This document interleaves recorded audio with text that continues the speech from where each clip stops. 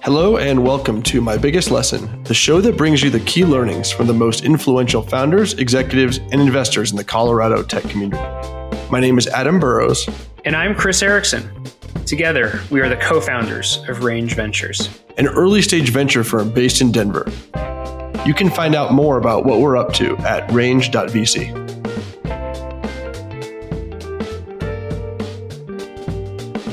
For our very first episode, we are incredibly excited to share our conversation with Josh Scott.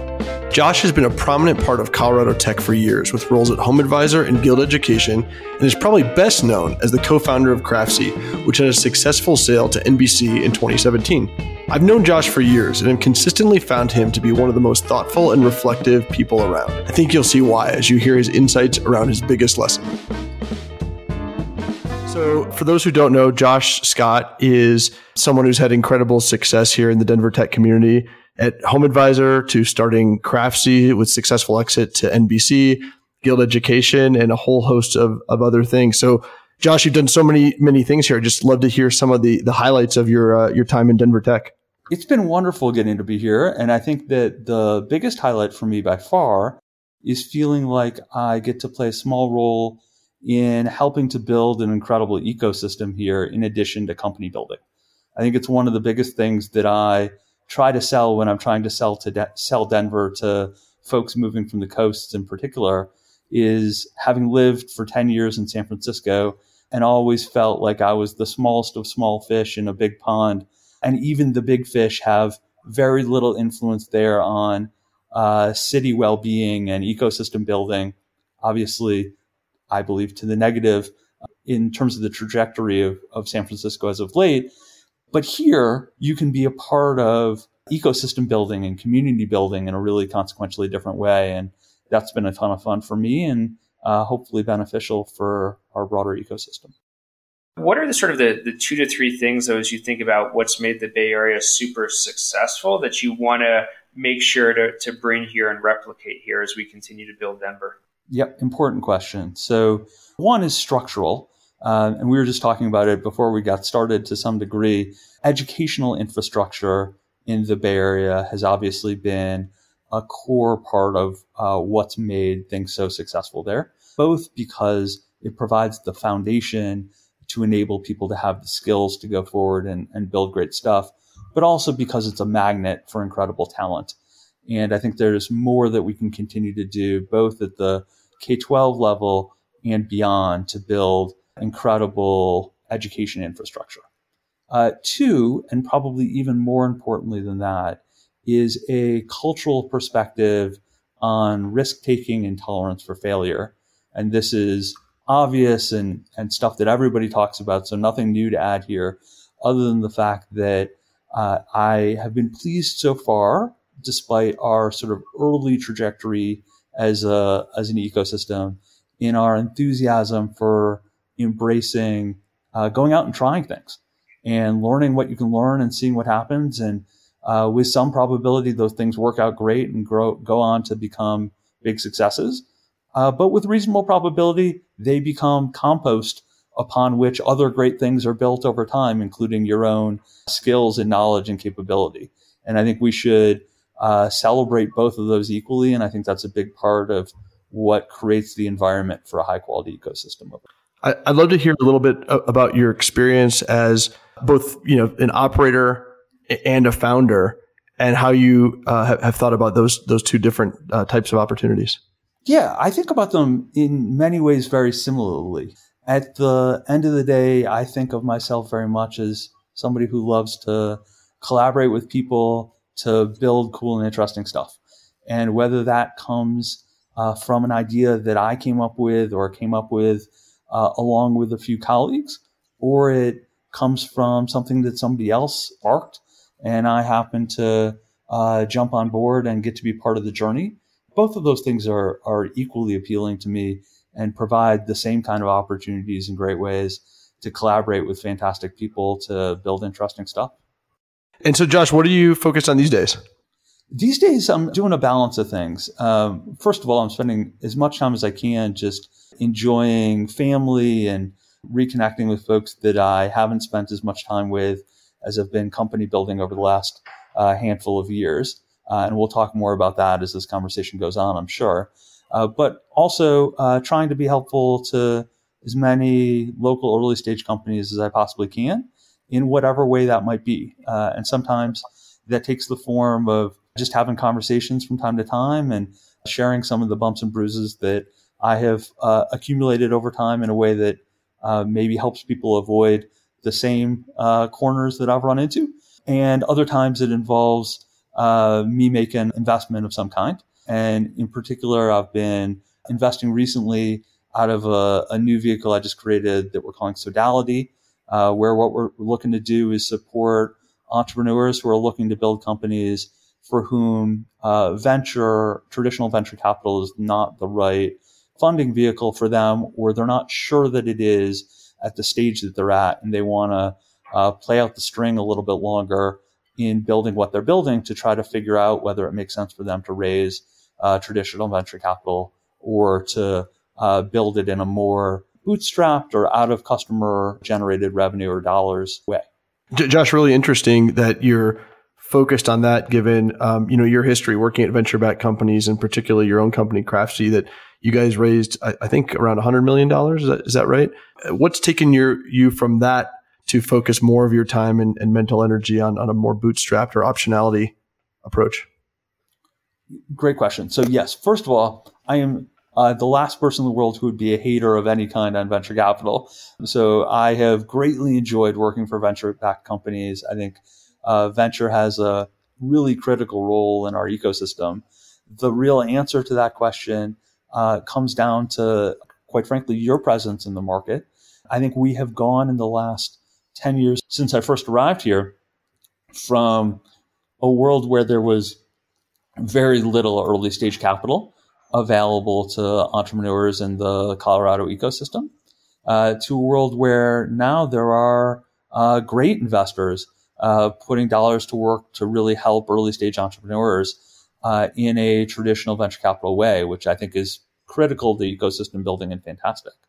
And so what I'm trying to do is fill in a gap that I now see, given the presence of Range and others, that there's an opportunity to support entrepreneurs who aren't quite ready for that or don't know whether that's the right path for what they're building. And so that's what's prompted that to come up on my radar. We love that. I mean, I think, Josh, we meet companies all the time that venture capital is probably not the right solution for them, but because they just don't know any different or are pushed that way by certain accelerators or media personalities that think that's the only answer for their business. So really excited that you're in the market providing another option.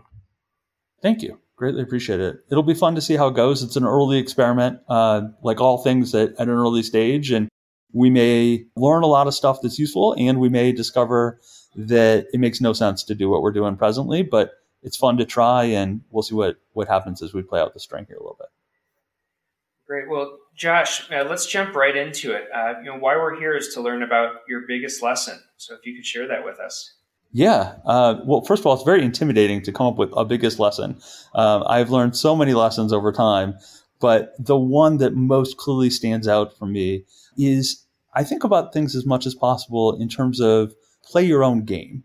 So I think we all have a tendency, myself at the forefront of that list, to get caught up in playing the game or the rules by the rules that others have set for us, or trying to emulate too closely what others have done who have their own paths that they're charting through life.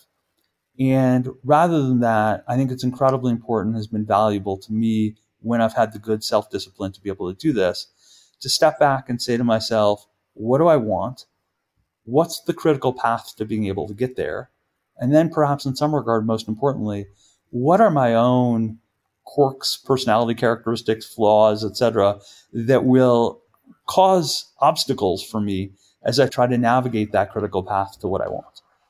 And each one of those things become things that are easy for me to skip over and instead focus on what does, like, quote unquote, society seem to want and what does society value. And it's easy to replace my own value system accidentally with that of what I perceive to be society's value system. The unfortunate result in doing that, as I have discovered time and again by pounding my head against that wall, is that you prove out to not be super happy, even when you're successful in playing the game that isn't your game. And so that's why I so encourage myself when I can, and others when possible, to step back and think about what the game is that you want to play, because your ability to truly feel like you've won, I think, is highly dependent upon playing a game that winning is valuable to you. Yeah. So, Josh, before we get into learning about what specifically the game is that you've defined and learned for yourself that you want to play, I find that as people are in their biggest lesson, there's sort of always a pivotal moment, right, where you actually have that first epiphany that this is really important to me. Was there a specific thing that happened at work or some other endeavor where you actually realized the importance of playing your own game versus playing everyone else's game? And what specifically was that? Yeah, for me, a huge part of it was as we were building Crapsy, I was, like I think many of us, spending all my waking time plus fully immersed in thinking about everything Crapsy all the time and how we could crack the long-term problems and the short-term problems that were coming up every day in the business. And at some point along the journey, my family had to sit down with me, my wife and daughter, and help me think about the fact that the things that I would tell you are my values were not things that I was reflecting in my actions. Most tangibly, if you had asked me at the time, what are the most important things in the world to me, I obviously would have certainly, like all of us, reflexively said my wife and daughter and the family that I have and I'm lucky to have. But the way I was investing my time certainly was not consistent with that. And I really am appreciative of the fact that they had patience with me and empathy for the fact that I wanted to do both of these things, but also had the courage to be able to say to me, you know what, I'm going to call you out in the fact that what you're saying is true is not reflected in your actions. And you should think about that. Is there anything, Josh, that from that specific lesson, you give guidance to entrepreneurs now of how to strike that right balance of still succeeding professionally and balancing the personal things they care about? Yeah, so a couple of things on that. So one, I'll answer specifically that trade-off. And I think there's some elements, as you said, that are universal for many people on that trade-off particularly. But I'll also say that I try to abstract back as much as possible with folks and say that for me, that was a lot of what I was confronting because of the things that are important to me and the things that I was doing that are divergent from the things that were important to me. And yours may be very different than that. So I would encourage folks, consistent again with my play your own game thesis here, don't take my game and apply it to your life unless it happens to directly apply. But very specifically, I'd say one of the things that I say a lot to folks and really deeply believe is, especially if you are a early stage leader or a founder, one of the real unique assets you have that I don't think many of us make the most of is you get to make the rules of the thing that you're building. It's your playground. So arrange the toys on the playground in the way that you want them. Create the culture in a way that reflects your value system and the company you want to be a part of. I always think often about the, I think now pretty famous story of Tony Hsieh's first company, Link Exchange, which, at least as they tell the story, they sold pretty early, still an attractive outcome for them, but they sold pretty early to Microsoft because they didn't want to go to work there anymore. And I think a big part of at least what I had heard in some of his telling before he unfortunately passed was that part of what inspired as they started to lead Zappos, the culture building that happened at Zappos was a reflection on the fact that they had totally messed it up the first time around and ended up finding themselves working in a company that they started, they ran, but they didn't want to work for anymore. That's just, I can relate to that deeply. And gosh, how unfortunate is that? You have all of the span of control that you could want to create the thing that you want to create, make the most of that opportunity and create the environment you're thrilled to be working in every day. And Josh, as you talk about defining your own rules and the ability to do that, with the rules that you've defined for your game, was it sort of a slow evolution over time, or at a certain point did you sort of reflect back and actually sort of take the time to codify what your values and what your rules were and actually write them down to hold yourself accountable and true to them? Both are true. So on the first part, not only is it a long game in general, it is a long game that I still am playing like every day in my life. And if interesting, we can spend more time talking about the fact that I still, even though I know this to be a thing, I will go back and I'll listen to this podcast and I'll be like, hey, you should listen to that Josh person. He's got some things that I should pay attention to and try to do, because I am highly imperfect at this even today. That said, I have been increasingly intentional about thinking about what I want, thinking about the path to get there, thinking about the things that impede me on that path, writing that stuff down, checking myself on it, and creating some checks in my own process that help provide some of that discipline specifically where my natural habits may take me astray. Josh, I want to go back to something you said that I just find fascinating, which is this contrast that we often face between what we want and what society says we should want, right? And society does a great job, particularly in the tech world, of telling people what we should want, right? We should want to have an IPO. We should want to be on the cover of magazines. We should want to raise as much venture capital dollars as possible, et cetera. I think it's interesting. I actually heard a quote recently from John Steinbeck, and I'm going to butcher, but something along the lines of, this is what we value in society. We value humility. We value generosity, but who do we celebrate? We celebrate greed and bombast and hype and that sort of thing. How do you think about that, those type of trade-offs in the tech industry and at early stage specifically, given you have spent a lot of time here? I think the quote is apropos. I think that we all are very susceptible, whether it's for sake of wanting the feeling of belonging or community or the like, to getting caught up in the things that others have held up as important. And when I say others have held up as important, I'm not even sure that if you went to each of the individual folks that any of them would individually say that any of those things are important. We just create this collective cycle of confusion, I think, unfortunately, as a result of that. And the only thing from my perspective that can break that cycle is any one of us, for our own well-being, stepping back and saying, okay, let me take a moment to truly pause and reflect as I encounter this specific situation and say, what do I want out of this? And then start to make your decisions after you've taken the moment to pause and think about that. I think the challenge is that can be a deceptively hard question to answer, right? Is what do I want? Yeah.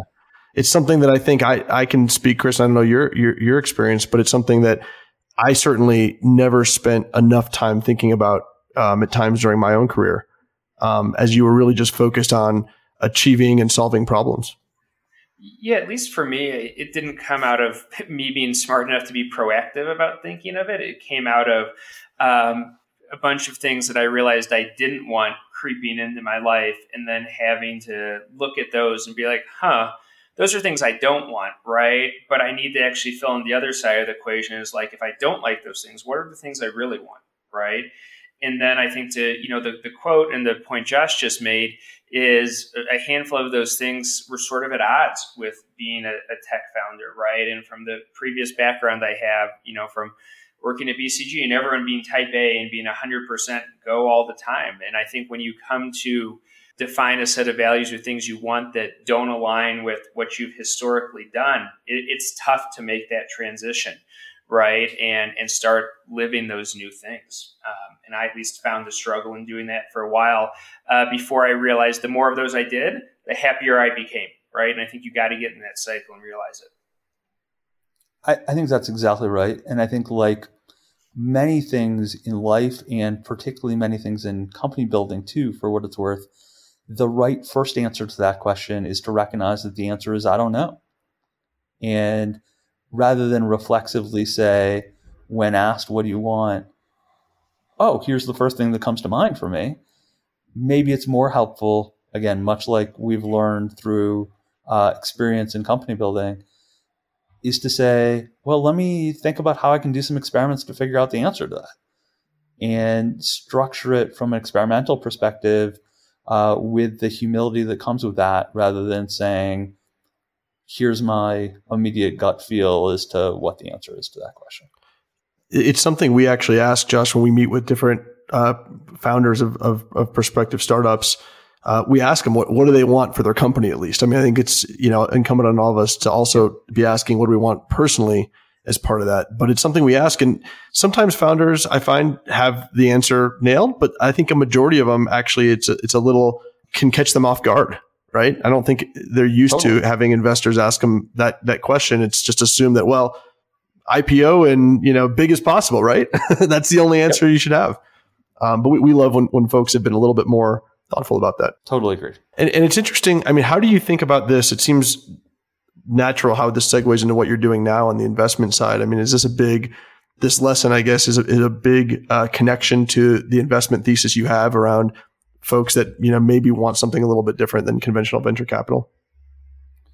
I think that's right. And I think even more than that, it's connected to optionality. Back to the experimental point that we were just talking about a second ago, I think that many of us, when we're starting companies, naturally don't know what kind of company we're building yet at time zero.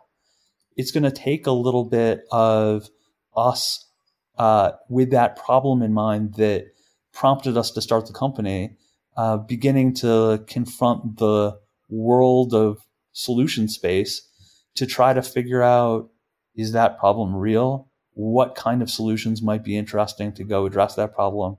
How does my company need to evolve to deliver those solutions? And much like we've taken this experimental approach to product design, as sort of summarized in the minimum viable product notion, my assertion would be that we should probably take a similar approach to company building in most other important aspects of the company, and recognize with humility that not only do you not know exactly what the product is going to be that's going to be the right solution to the problem that you're working to solve, but you don't know what the right team is to go work on that problem. You don't know what the right way is to finance what you're doing to work on that problem. And let's take as much opportunity as we can early to be open-minded and humble about that and figure it out as we build.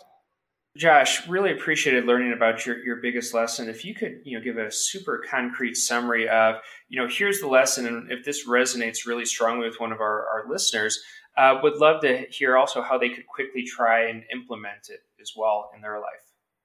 Yep, absolutely.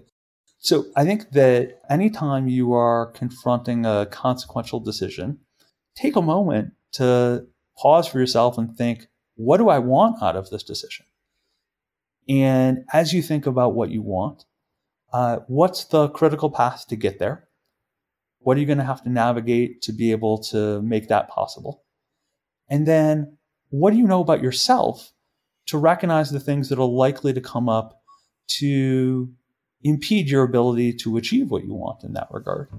And how can you shock absorber against those or navigate around those things that are inevitable impediments that are going to come up that are part of the quirks of all of us as humans? Josh, awesome. Thank you very much. How can folks in the community get in touch with you?